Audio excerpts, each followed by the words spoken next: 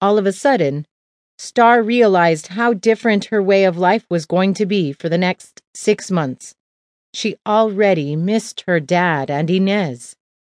"What are you thinking about?" Rudy asked her. "I was just thinking how different my life is going to be for the next 6 months, and how much I already miss my dad and Inez. I know I sound like a kid saying that, but they were my whole world until you came along. I also had Marie Anne, and now she's gone." "You don't sound like a kid, sweetie. You were just a loner.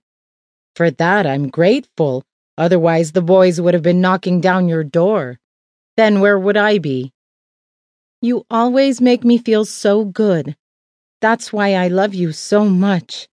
I really believe it was our destiny that we found each other. I think I'll pull over.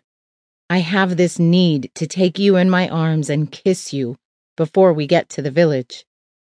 Rudy grinned at her. "Are you serious? What if someone comes by and sees us?"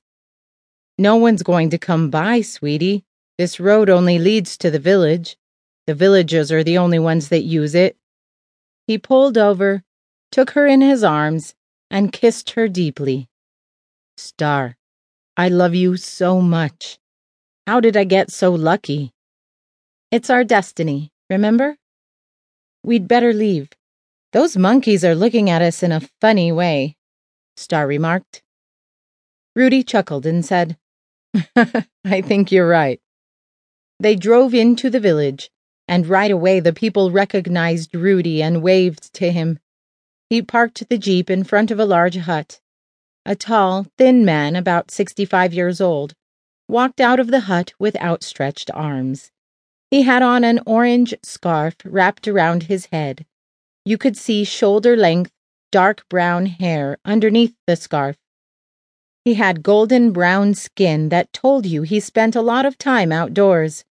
His eyes were dark brown and almond-shaped. He had a Roman nose, and his smile was just like Rudy's. He wore a white linen shirt rolled up to the elbows, and white linen pants, with a blue sash around his waist. A large pendant hung from around his neck on a leather cord, as well as a gold medallion. It looked like a saint, only that one was accompanied by a gold chain. "Rudy, my boy, you finally got here," he said. To Star's surprise, he spoke very good English. He gave Rudy a big bear hug. Then he said, "My mijo, son, how you've changed since the last time I saw you. You've gotten taller and a lot more handsome.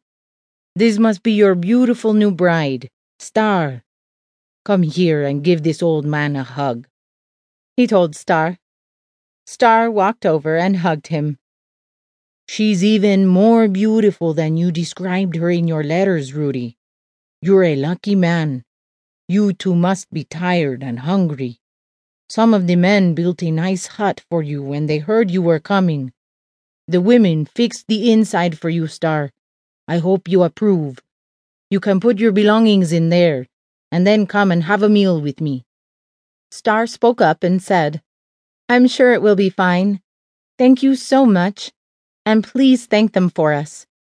"You're very welcome, but you will have a chance to thank them yourself in a couple of days, when we have the celebration."